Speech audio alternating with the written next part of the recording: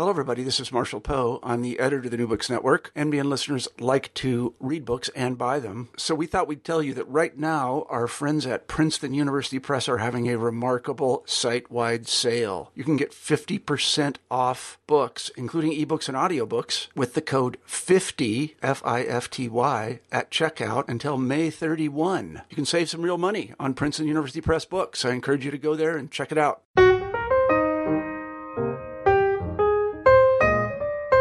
Welcome to New Books in Biography. I'm Oline Eaton. On 28th of April 1870, the flamboyantly dressed Miss Fanny Park and Miss Stella Bolton were arrested at the Strand Theatre in London. The case of the young men in women's clothes, as it would come to be known, rocked England then and makes for incredibly compelling reading today. Next up on New Books in Biography.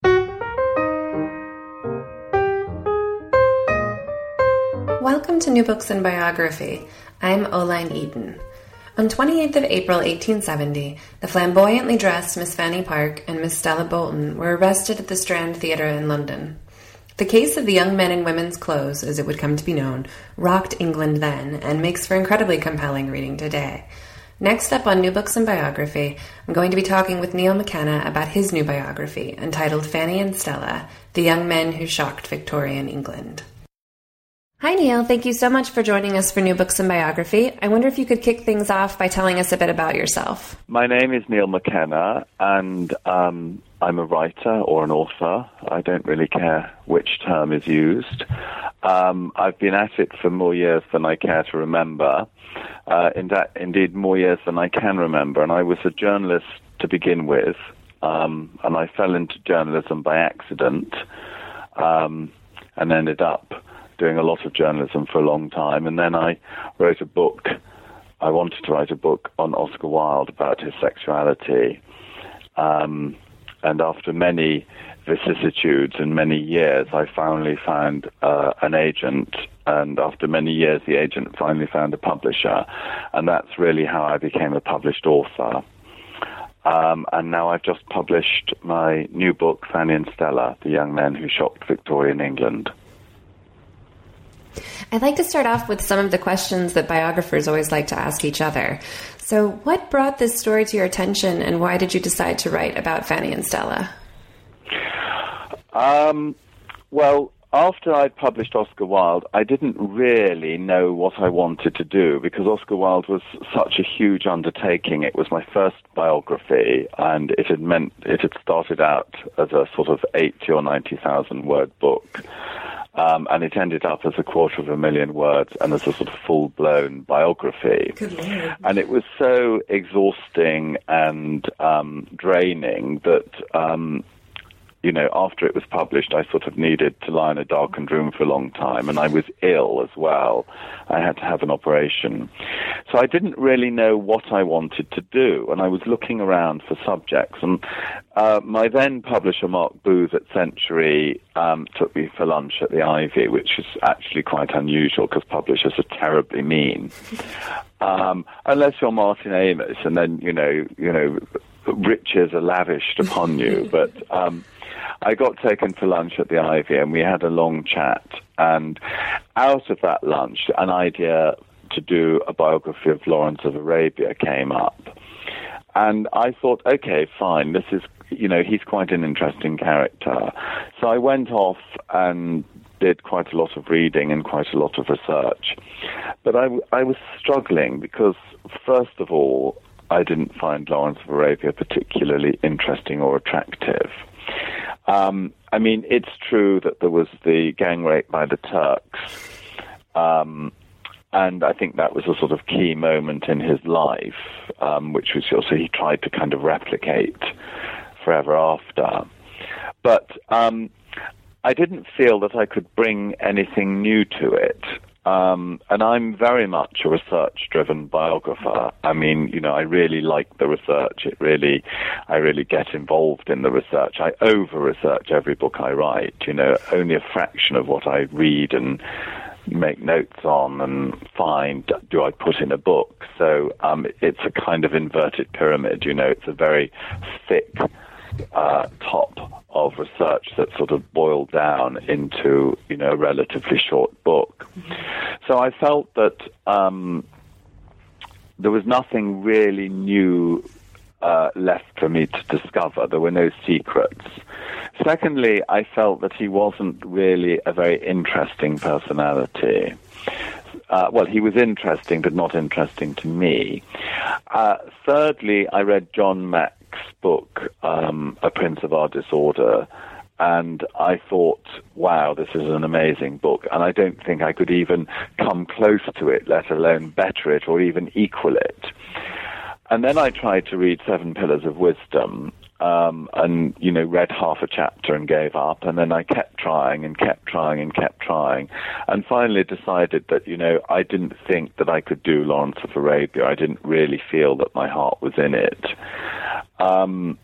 Because for me, it's got to be new. I mean, and people will then turn around and say, well, yes, you wrote a biography of Oscar Wilde, and how many biographies of Oscar Wilde are there? Well, there are hundreds. But, over 30% of my material was brand new in that Oscar Wilde biography. A further 15 or 20% was abstruse and recondite and had perhaps been published, 80 or 90 years ago and been forgotten about. So I did feel that I was ploughing new furrows with Oscar Wilde, and I did have a very new interpretation of Oscar Wilde. And I think, it's worked because 9 years on, the book is still in print and still selling well. So I'm pretty pleased about that. So I didn't want to do, this is a very long answer to a very short question, but I didn't want to do a book that was treading the same old ground. So I woke up one morning and Fanny and Stella popped into my head. I could say a very rude joke and say I woke up one morning and thought of Fanny, but I won't. And that was in September 2004. And that's significant because actually I discovered later that Stella had died in September 1904. So it was 100 years almost certainly to the month, but possibly to the day. So maybe there was a little bit of channeling going on. And we should have the X music theme tune now. Anyway, so I woke up and I thought of Fanny and Stella, and I thought, I wonder if there's any mileage in that. I mean, there had been a few little things on them. Neil Bartlett wrote about them in Who Was That Man, which is a great book. A little kind of vignette of them. There'd been a couple of academic papers on them. And references to them here and there, little sort of occasional references. They were very much a footnote in history. And I assumed that because they were a footnote that there wasn't really enough material. But as I started to research, I discovered that there was a trial transcript, an 8-inch thick trial transcript in the Public Record Office, or the National Archives as it's called now. Some letters, not enough letters, and some depositions. And also lots of contemporary newspaper coverage. So I sort of thought to myself, there is enough material here to write a short book. So, and I was also excited by them because I realized that this was an opportunity to write a book about two young, camp, gay, cross-dressing young men, which could be totally written about in a kind of unmediated way, that I wouldn't be having to scythe through the accumulated historiography around them. I could just write about them in the language of the time and using the documents of the time. So I think every quote in my book, don't hold me to this, but virtually every quote in my book, I'll say, is a contemporary quote. It's from the 1870s, perhaps the 1880s, perhaps the 1860s. But it's all written, in a contemporary voice. All the material is drawn from contemporary sources. So I'm not having to sort of go back to sort of wade through acres and acres and acres of later interpretation. And I also realized that it was an opportunity for me to write a book that was totally fresh. I mean, no one had written a book on Fanny and Stella before. No one had written a book on drag queens at the 1870s before. And yet here we had this amazing story. And I did go on and do a great deal more research and did find out a great deal more about them. But that's probably another story. Do you remember when you first heard the story of them? Did it come up during the Oscar Wilde research, or was it earlier? I think it came up. I think I'd read the Neil Bartlett book, 20 years ago in the mists of time, probably when I was stoned during my long period of being a cannabis smoker. And so they probably kind of, found a little niche in my brain then. But certainly they came up when I was researching the Oscar Wilde book and when I was writing it, because I mentioned them in the Oscar Wilde book. So I was quite pleased that they sort of came out of the Oscar Wilde book, really, because it was I mean, I'm a gay man. I mean, this may be a surprise to some people, but I'm a gay man, and I don't really want to write about, heterosexuals. I mean, I think biographers have to be engaged with their subject. I think they have to be passionately engaged and passionately involved. And all biographies are, in a sense, autobiographies, because they reflect the preoccupations and the interests of the biographer. So I think you have to be, you have to write about something that you feel strongly about. And, my agent, Andrew Loney, mentioned that, and I won't mention his name, but a well-known Victorian philanthropist, his sort of charity wanted someone to write the biography of this well-known Victorian philanthropist using some, new papers and things. It just wasn't me, I mean, I can't write about, good Christian, hard-working souls of the 19th century. It wouldn't feel right. It didn't fit. You've got to stick to what you feel passionate about. And so I also feel very strongly that, history is written by the victors. If the Nazis had won the Second World War, we would all be reading a different history now. And I think that gay history has hardly been written at all, but what little has been written, the sort of tenor and the cast of gay history has been written by heterosexual people, and it is the story of crime and punishment and morality and immorality and disease and death and, execution. So I really wanted to write a book about gay people that was written by a gay man, and that was also written on gay terms. I mean, and that's probably difficult for you perhaps to get your head round, because it may well be that you're heterosexual. I don't want to assume that you are, but it may well be that people listening to this are heterosexual. And that means that their lives and their cultures, they belong to the dominant sort of mindset, the dominant culture, the victorious culture. So they never really have to question the fundamental beliefs of society. They have to, basically, they can just grow up and they may not like what they see, but they're part of it. If you're gay, in order to become gay, you have to be prepared to reject everything and abandon everything and challenge every belief that you've ever had. So I wanted to write a book that was really written from the perspective of a gay man, a book about gay men by a gay man, but written in a gay way. And that's probably hard to explain. And you're probably thinking, what's this old queen droning on about? But not at all. This actually this comes back to one of my future questions, which I'll go ahead and ask now, is that I was going to ask that it's written in a rather novelistic style, but the prose, it's written with a great authority. And I don't think that a heterosexual writer, I think they would have been, I don't want to say squeamish, but it wouldn't have been as graphic and it wouldn't have been as gripping. It would have been a very, very different style if written by someone else. And I think that's a really interesting, it reaffirms your point that as a biographer, you have to have a connection to what you're writing about, because that makes the writing better and more vivid, and it helps you're uniquely qualified to tell the story that you're telling.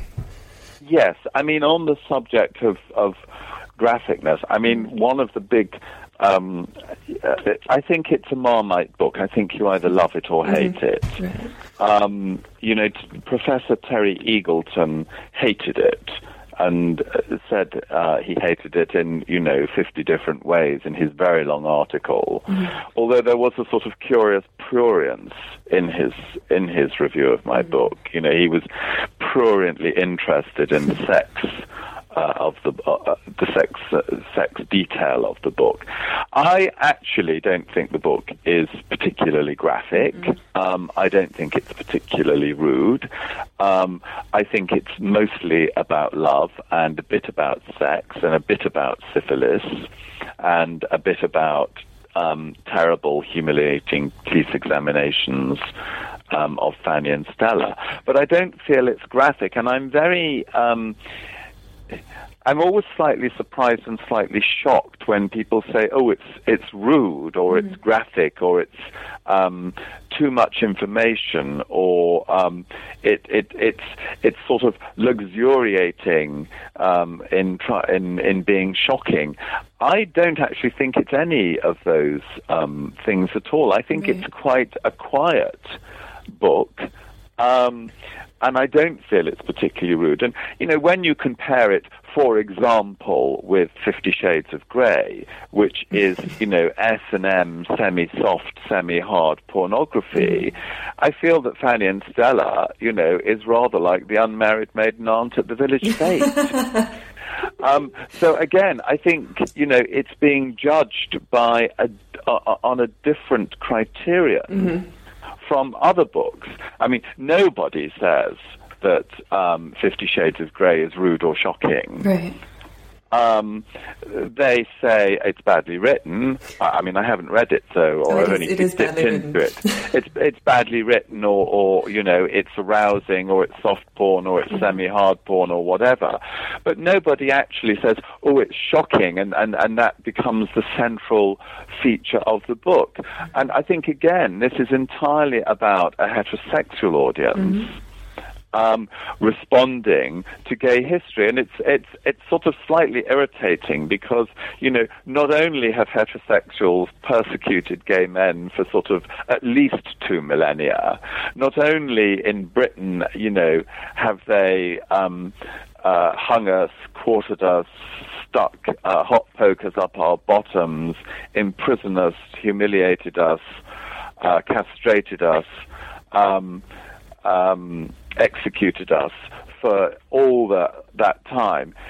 Not only that, but then they've written our history, and then when they've sort of done all that, they've taken away our history, they've punished us, they've destroyed us, they've forced us into suicide and all the rest of it. They then turn around and say, "Well, your history is too shocking for us." And that's why this is a gay book. It's not a heterosexual book. I'm not writing for a heterosexual audience. If heterosexuals want to read it, that's absolutely great, and I'm thrilled that they do, and I'm thrilled that some of them at least like it. But I'm not writing for them. So I'm not treating with them, if you like. It's not a book that is written to somehow be, judged by heterosexuals. It's entirely about, it's a gay book about gay history written for gay people. And anyone else who would like to read it is welcome. And that may sound slightly odd and slightly barking, but that's how it is. Yeah. I have to say, just because I come at it from At this point, you're going to say, thank you very much for your interview. We'll broadcast it perhaps in 10 years. Oh, no. I'm not done with you yet. Because I come at things looking at them from biography. So I wasn't considering it from a sexual context at all. And I did struggle with it because there were moments of like, oh, you can't do this in biography. And then I was like, oh my God, it's awesome that he's doing this in biography. This is just incredible. What can't I do in biography? Not even the graphicness, just some of the style of the writing and the characterizations, because it was somewhat novelistic, but it was colorful and it was vivid language, and I thought that was really, really wonderful. And so it really made the set pieces, the scenes come alive and the characters come alive. I just thought it was really, really well who done. writes the rules of biography? I know. Sorry, I mean, I'm not aware of this, but perhaps you're going to tell me that, there is a sort of, a law of 1922 which tells writers how biographies must be written, and that there are conventions and canons about biography that we must follow and obey. I'm not aware of those. I mean, perhaps you could enlighten me, Oline. Oh, no. I think they're unwritten, and I don't want to follow them. So it was definitely... Sorry, that was the cat. That's Lupin walking across the thing.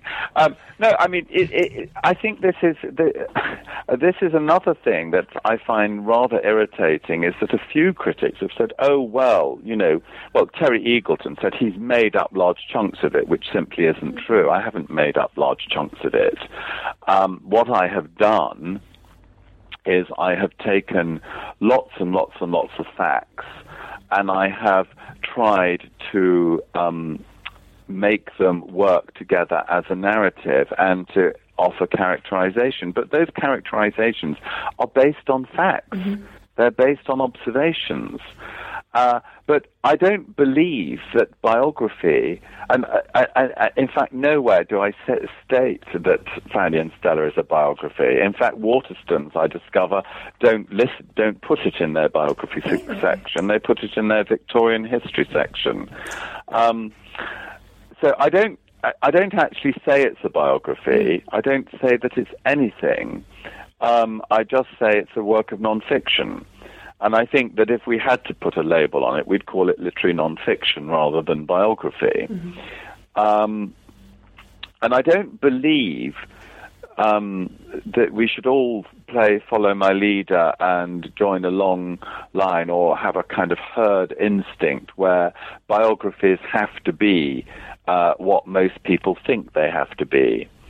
I'll quote you a line from John Betjeman's The Arrest of Oscar Wilde at the Cadogan Hotel, where he's paraphrasing Oscar Wilde, and he says, "Approval of what is approved of is as false as a well-kept vow."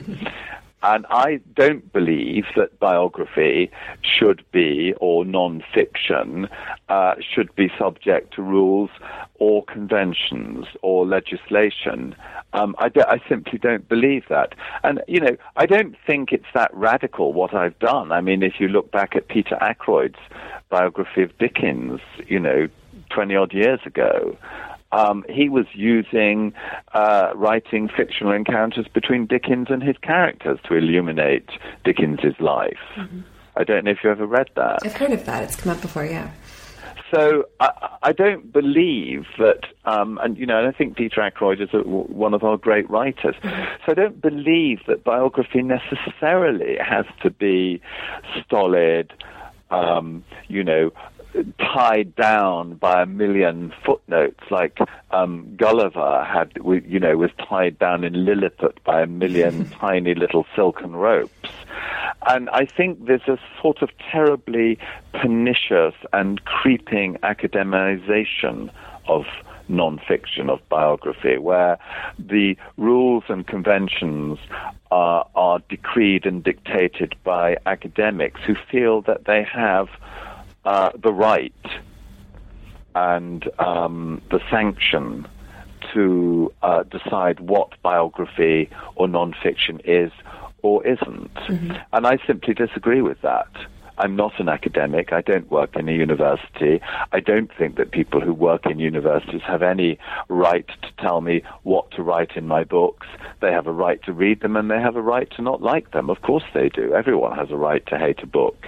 But they don't, academics accrete unto themselves a sort of sense that they are the guardians of the flame, that they are the arbiters of taste, that, they sort of the watchers and the recorders. And I don't think that's true. I think writing should be free. Mm-hmm. And I think writers should be free to write how they want to write.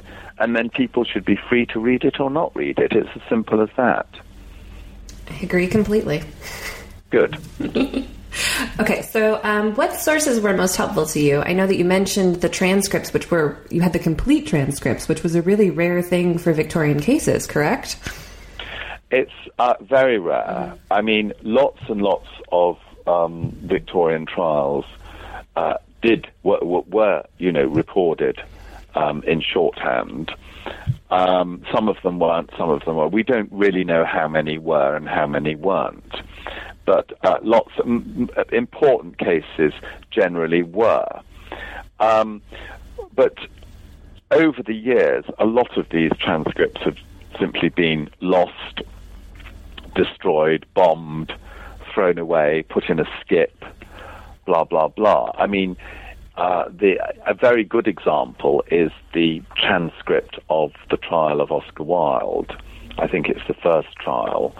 Not the trial where he sues the Marquis of Queensberry, but the first criminal trial. And that was Montgomery Hyde cobbled it together from newspaper reports years ago. But then when the Oscar Wilde exhibition in 2000 at the British Library came up, someone came in with a box of manuscripts, including the transcript of the trial, and including, the depositions of the male prostitutes that Queensberry's detectives had hunted down. So things do turn up, but, that's rare. So it was rare that the state trial of Fanny and Stella, there were basically three, there were 2 and a bit trials. There was the trial of Fanny and Stella in Bow Street Magistrates Court. And then there was a sort of a day or so in the Old Bailey, which was a sort of grand jury trial which wasn't really acted upon. Nothing really happened as a result of that. And then there was the state trial in Westminster Hall, where before the Lord Chief Justice, where the Attorney General prosecuted and the Solicitor General assisted. And I think because it was a state trial in Westminster Hall, and that those trials are about treason. Walter Raleigh was tried in Westminster Hall. Charles I was tried in Westminster Hall. Those sort of great theatrical state trials which are really about the sort of conscience and the mood of the country, I think they were recorded, but very few of them survive. And how that trial, which was taken down in shorthand by clerks from Messrs. Walsh and Co. of Little College Street in Westminster, and then transcribed back from the shorthand into a dozen clerkly hands. How and why that survived and was kept, I don't know. But I think it's a very interesting story because it must have been kept in the office of the Treasury Solicitor, and then, it must have been eventually handed over to the what was the Public Record Office and then taken to Kew. So it is a miracle. Some of the things are incomplete because Miss Anne Empton, the Dragon of Davis Street, handed over 2,000 letters to Inspector Thompson, but there's only about 30 letters now. So a lot of them were lost or thrown away. But, it's a miracle it survived, and it's wonderful that it did, because it's one of the very few important documents of gay history. So this is sort of a delinquent question coming half an hour in, but who were... I love delinquents. I know, right? I think we should talk about them now. Who were Fanny and Stella? Fanny and Stella were two young men. Fanny was the son of Judge Alexander Park, so he was upper middle class, very upper middle class. They lived in a house in Wimpole Street, and Judge Park was a respected judge. Stella was the son of a failed stockbroker turned wine merchant turned something or other turned shipbroker. So their family, Stella's family, was was what we would call middle class to lower middle class. They were engaged at the lower end of trade. Although Stella's mother had delusions of grandeur. So they were two middle-class young men, although to say that they were middle-class suggests that there was a sort of commonality between them. In fact, there was quite a gulf between them in class terms in the 19th century. But we don't know how they met. They may have met through Fanny's older brother, Harry, who was a gay young man about town, but on the run, having been convicted of indecently or charged with indecently assaulting a policeman in Weymouth Mews. So they met and they became friends and sisters, and they dragged up and they went around theatres and music halls, sometimes in drag, sometimes out of drag, sometimes half in and half out. They were effeminate, they were queenie, they ran around in a great gaggle with other men, they wore makeup, they were extremely camp, they were funny, they were brave, they were courageous. And when they weren't going around theatres and music halls, they were on the streets, selling themselves as male prostitutes in drag. Stella was twice arrested on the Haymarket in drag before the arrest of 1870 for soliciting. So how did they come to be arrested? Well, they were arrested on the night of the 28th of April, 1870, as they came out of the Strand Theatre in drag with Mr. Hugh Mundell, who was a young beau that they'd picked up, who was infatuated with Stella, although he said he didn't know that she was a man. He'd met them in male costume and thought that they were women dressed as men, and then he'd seen them in female costume and thought that they were women, even though they said they were men. He didn't believe them. And Mr. Cecil Cissy Thomas, who ran away. And everybody assumed that they were just being arrested because they were in drag, but it emerged over the course of the next month or two or three that actually they'd been under police surveillance for a year.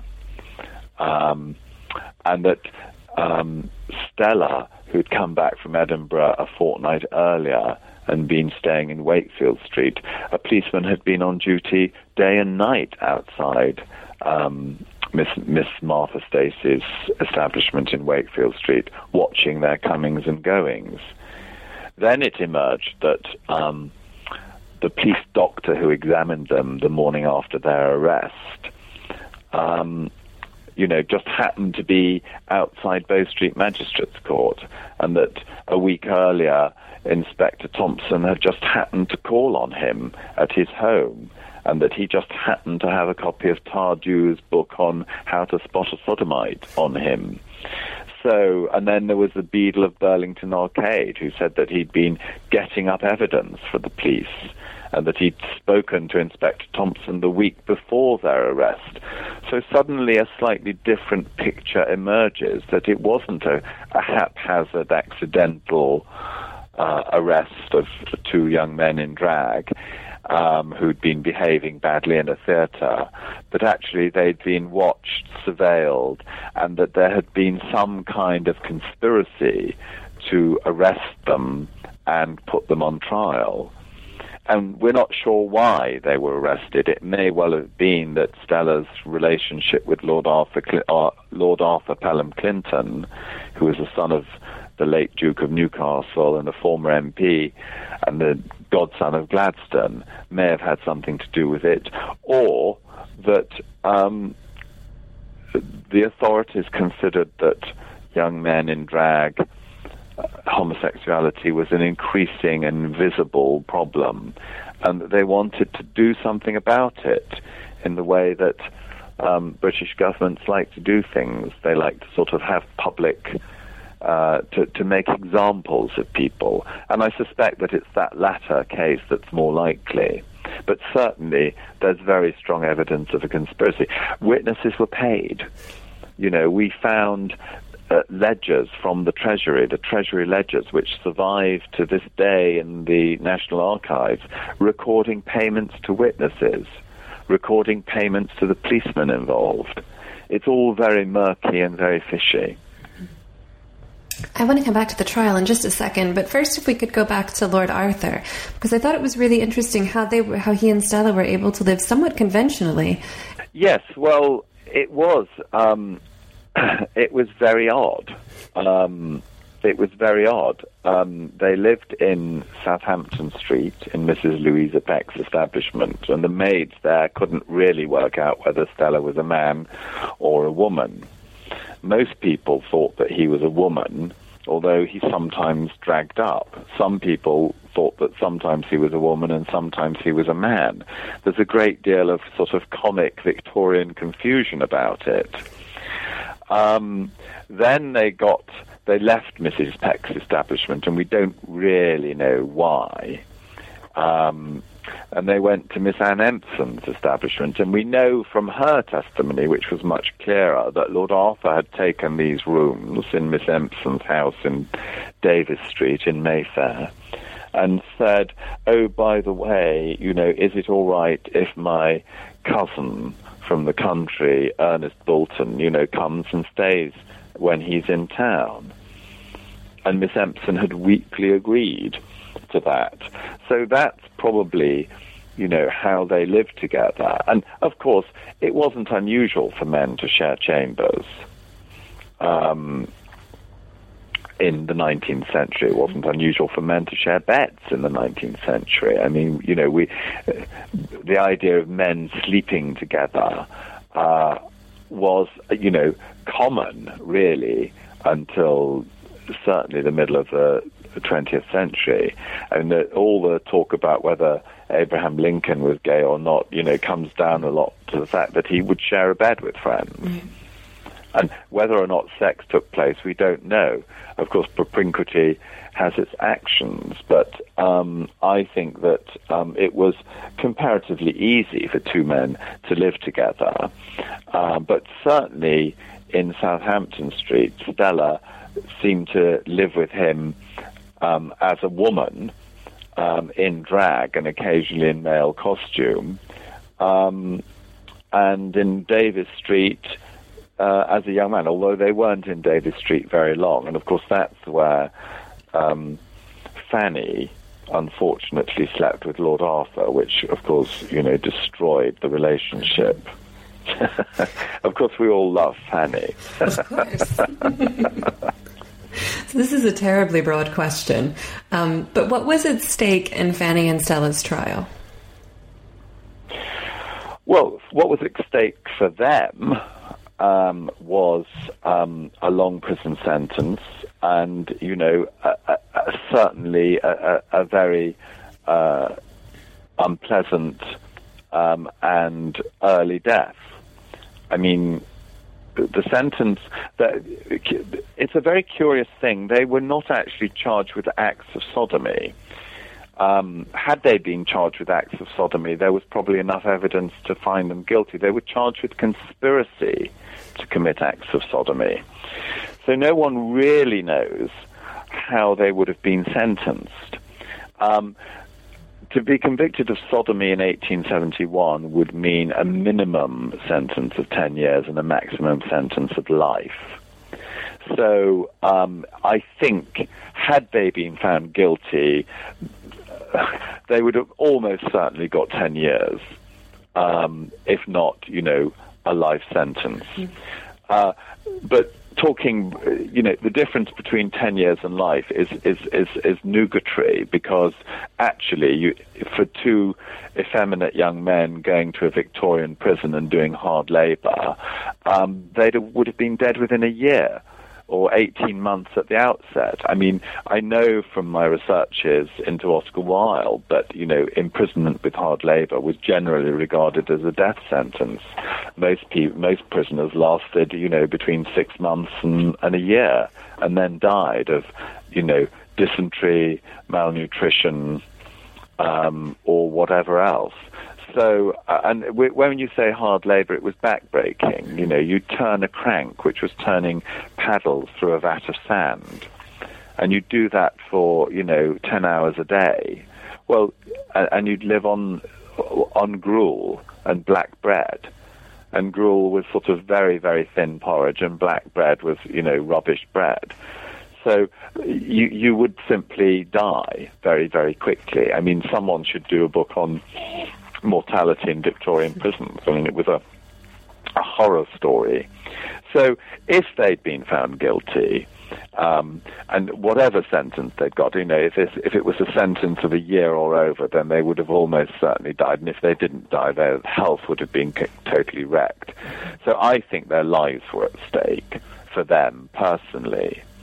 For society, it was a more curious and complex thing, because actually the Attorney General in his opening remarks basically said, no one will be more pleased than I will if we find these young men innocent, because that means that sodomy hasn't broken forth in this land, that there isn't this terrible continental, specifically French vice of sodomy spreading like a contagion, infecting.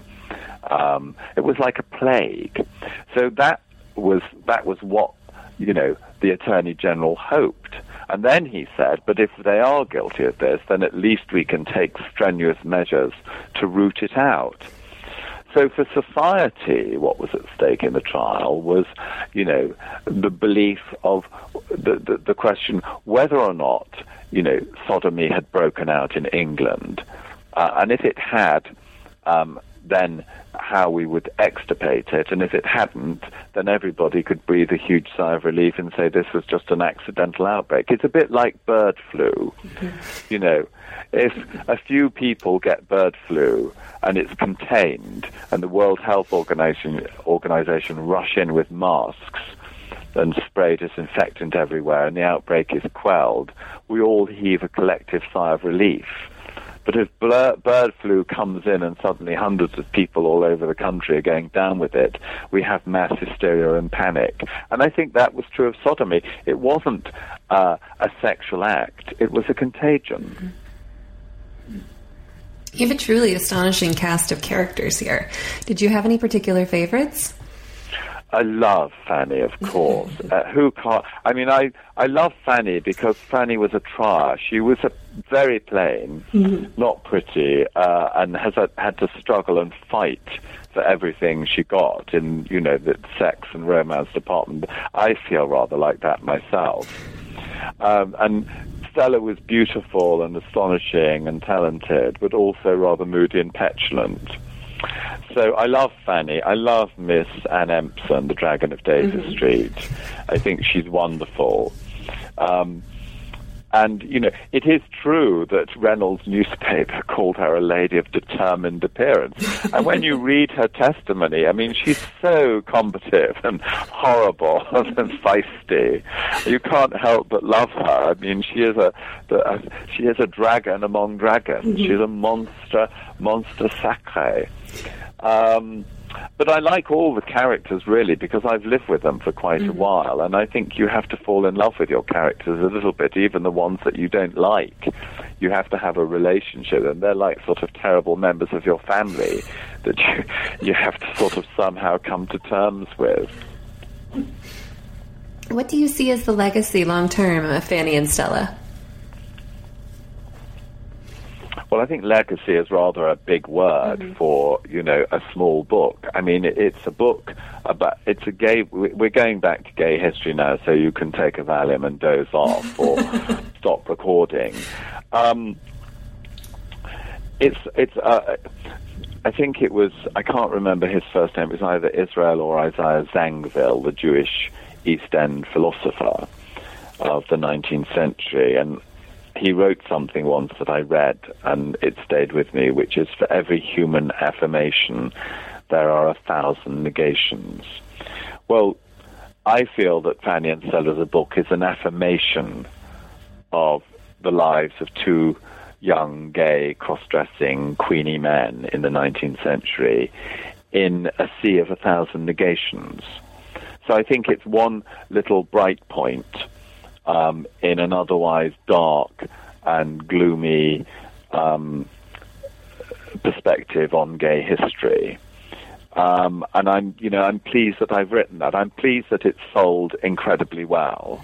I don't think that the sales now can be down just to gay people. I think straight people must be reading it. And I'm really pleased about that. I mean, I did, as I said before, rather combatively, rather like Miss Anne Empson, I didn't write it for straight people. And if they read it, that's great.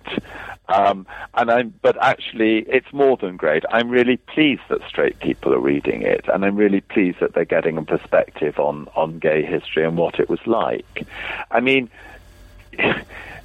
I think it's very easy in 2013 in metropolitan London, where you can be who you are and what you are.